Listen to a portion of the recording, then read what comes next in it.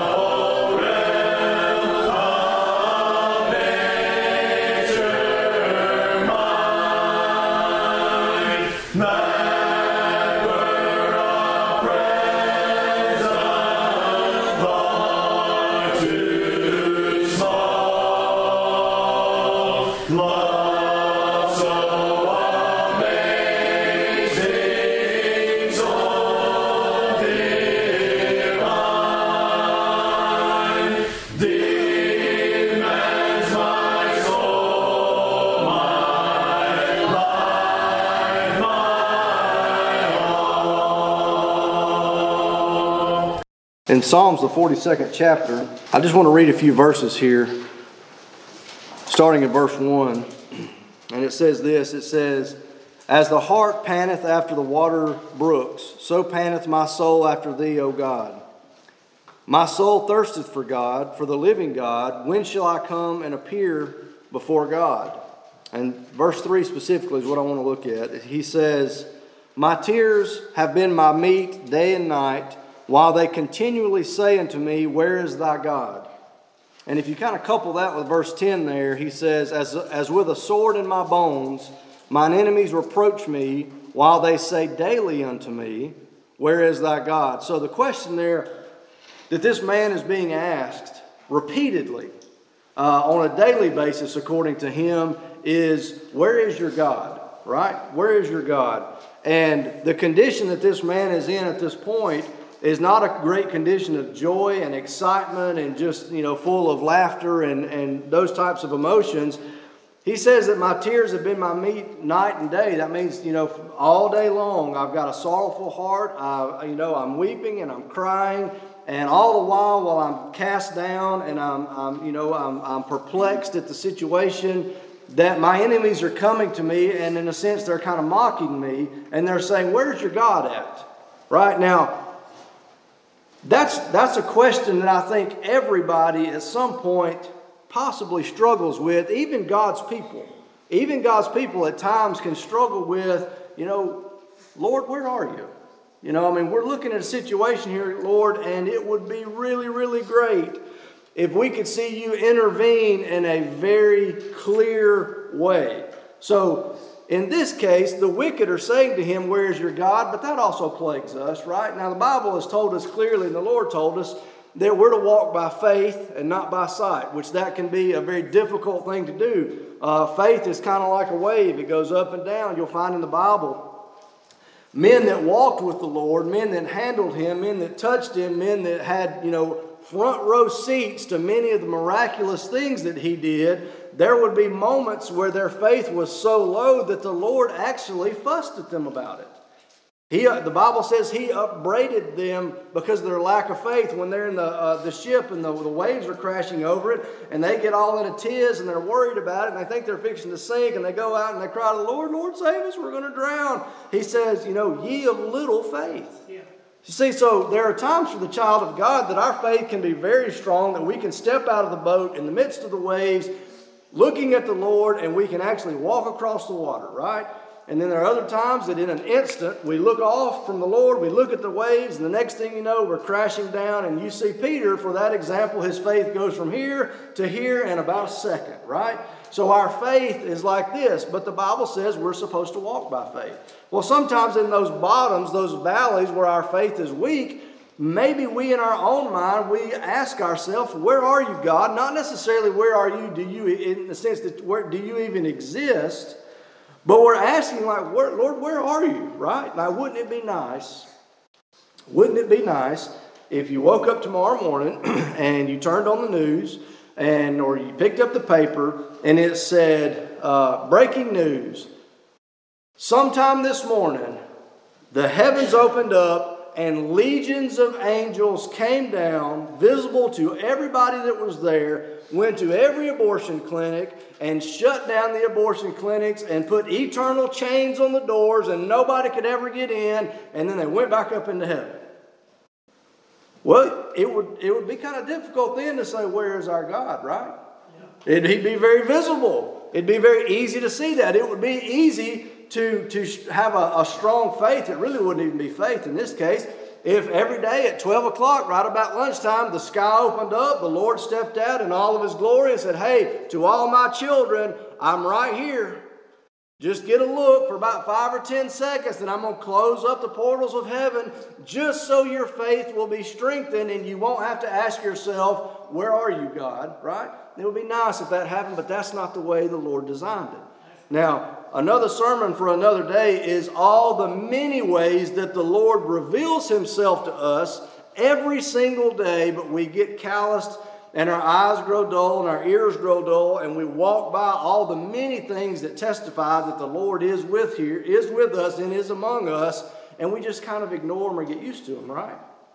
And so sometimes for God's people, it would take the heavens opening up for Him to really get our attention sometimes. But brothers and sisters, if you walked by a tree this morning, that's enough to declare the glory of God. If you took a breath of air, or if you saw the sun shining, that's enough to declare that God is with us and God is present, right? But we're a fallen, corrupt nature.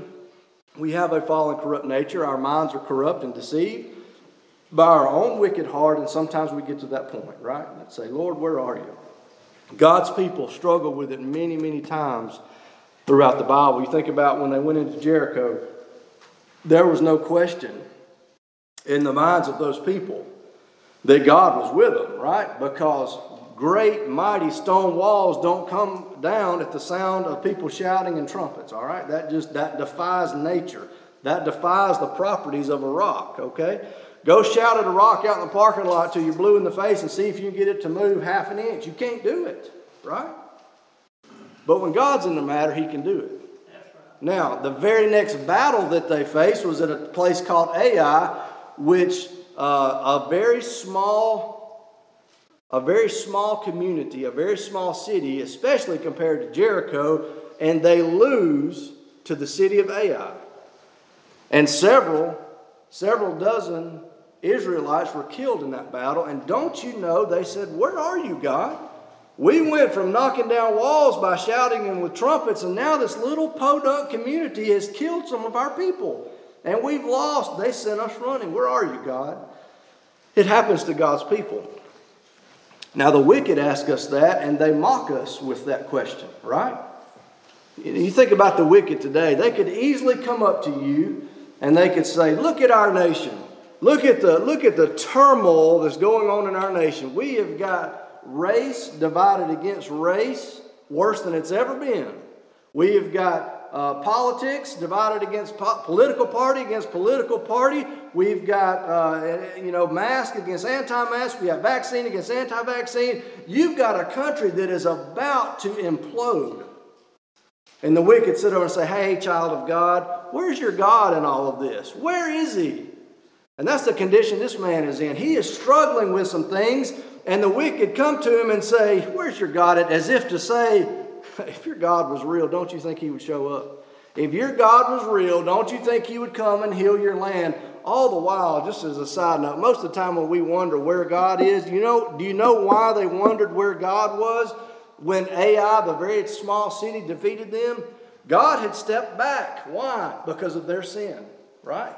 You can read in the book of Isaiah that God says, your sins have separated you from me, right? Now, God is merciful and God is long-suffering, but on this side of heaven, that long-suffering can come to an end. And God can step back and say, I'm going to let you play with your own devices and see how that turns out for you, right? That's not where we want to be. We want to be a people that have been on our face and on our knees, obedient and calling out to the Lord. But this man right here in Psalms the 42nd chapter is struggling because the wicked are mocking him, saying, when I look around in society, when I look over here, when I look over there, when I look over here, I don't see the presence of your God. I see men prospering over here that care nothing about your God. I see men over here that are praying to your God and they've got the worst life you could imagine. I see disease. I see pestilence. I see all these things. I thought your God loved you. Well, where is He? Because you're struggling. Well, that's a valid question, right? Joshua says this. I'm going to read it to you in Joshua, the 24th chapter. You see, all of us have a God. Now, I'm not going to go, every time I say the word God, I'm not going to reference little g, big G. You can figure it out, hopefully very easily. All of us worship something, right? All of us serve something. All of us want to serve something. You say, well, I know people that don't want to serve anything. Listen, the thing they serve may be the mirror. Are you with me?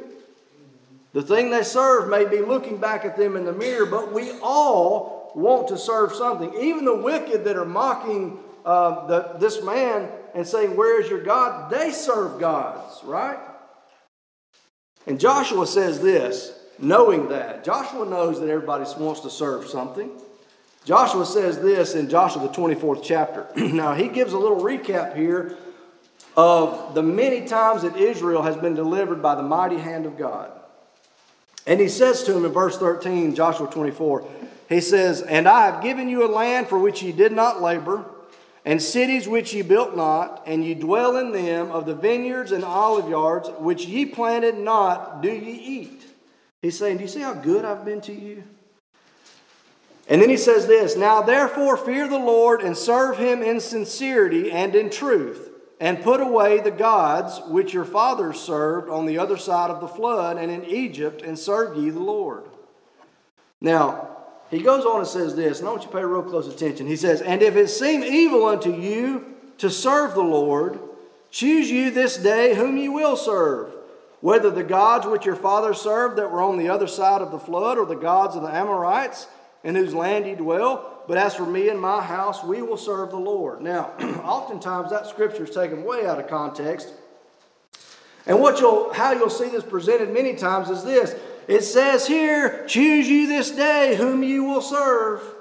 You need to make a decision for Christ. You need to walk down the aisle and accept Jesus, because Joshua said, choose ye this day whom you will serve. That is not what Joshua was saying. What Joshua is saying here is you've already chosen that you're not going to be following God. He says this, he says, so if it seems evil unto you to serve the Lord, well then just choose who you're going to serve. If you're not going to be serving God, well then choose out of all these others whom you're going to serve. You see, it's not a question of whether or not they're going to choose the Lord or choose some evil false god. He says you've already rejected the Lord over here, so just choose any of these old gods that you want to serve. You can choose the gods of your fathers that were on the other side of the flood.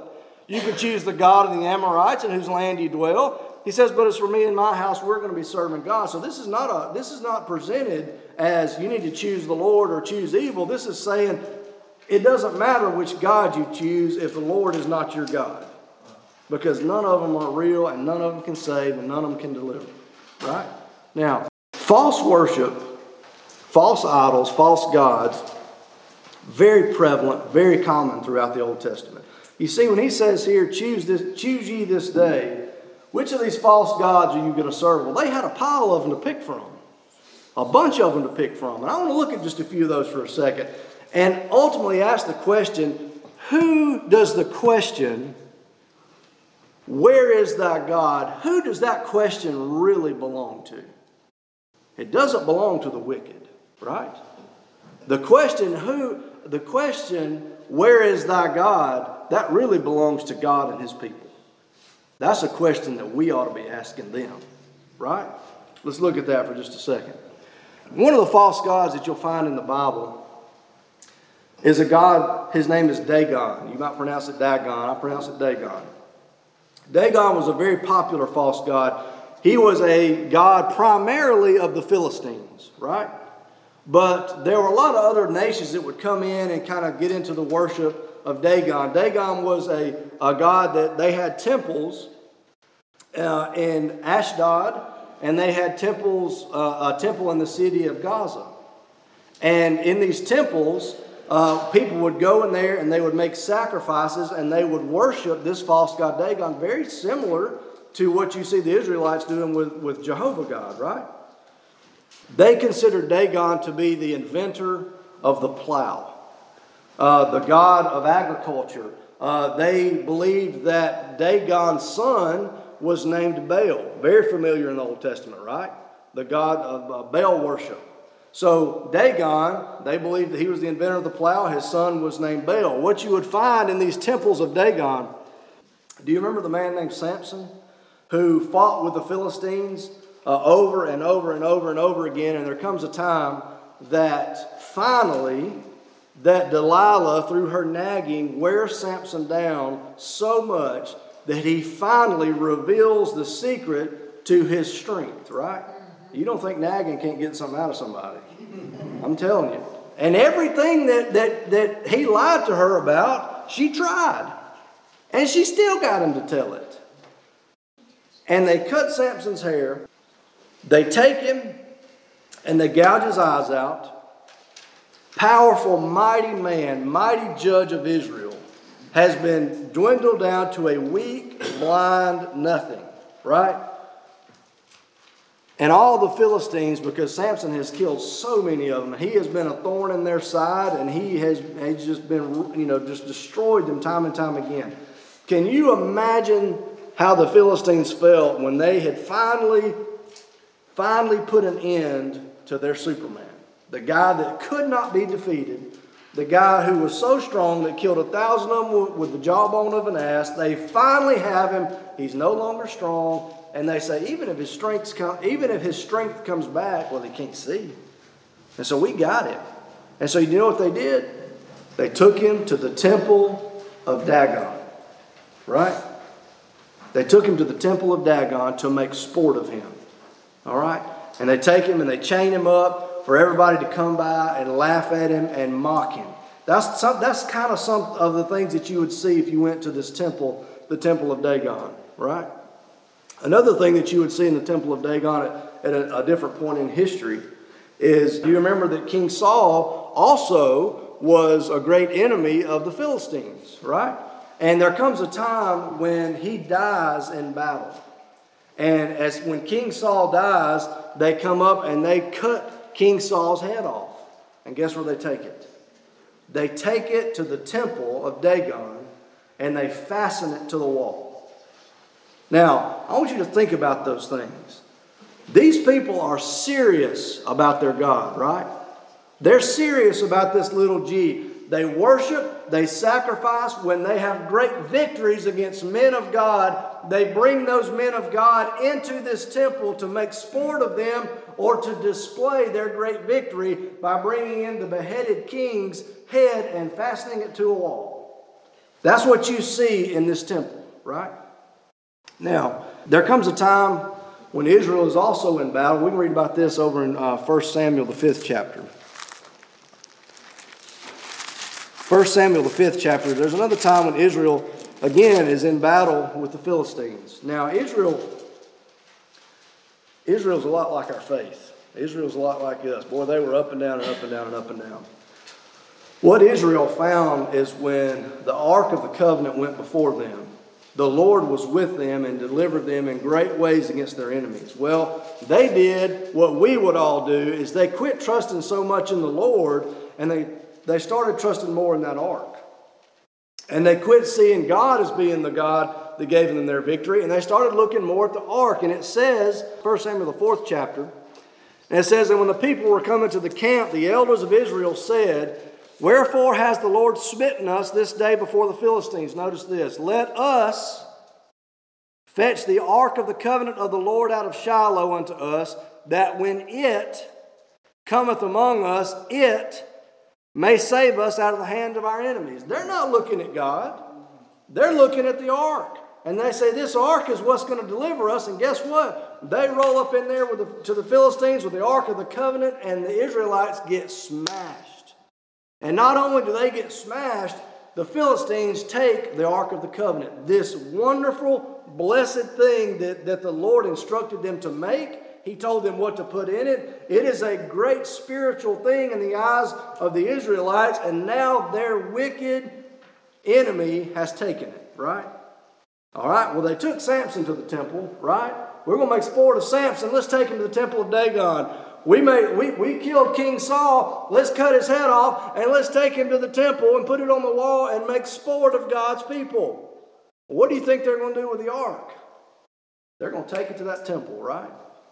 And they're going to roll that temple up in there. And what are they saying all this time? Where is your God?